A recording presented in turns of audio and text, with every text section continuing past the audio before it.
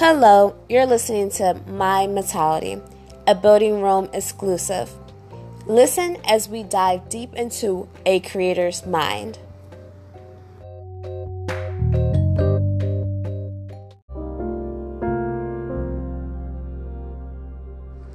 My Mentality, episode number 9, The Doubtful Persona.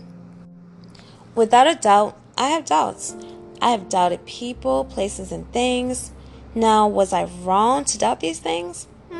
Only time will tell. But I doubt if the answer to this will even be clear to me.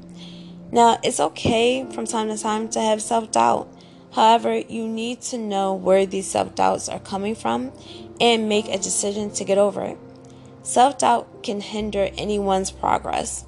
If you doubt the process, you cannot believe in the results. My mentality tells me not to doubt the process. With every doubt, there must be an actionable plan set in place to overcome my feelings. If I doubt it, how can I sell it? Some people may doubt my words, and to that, I can say without a doubt that this is not the podcast for you. Now, if you enter a situation doubtful, you are fully not allowing yourself to open up to the world of possibilities, as well as being informed and enlightened.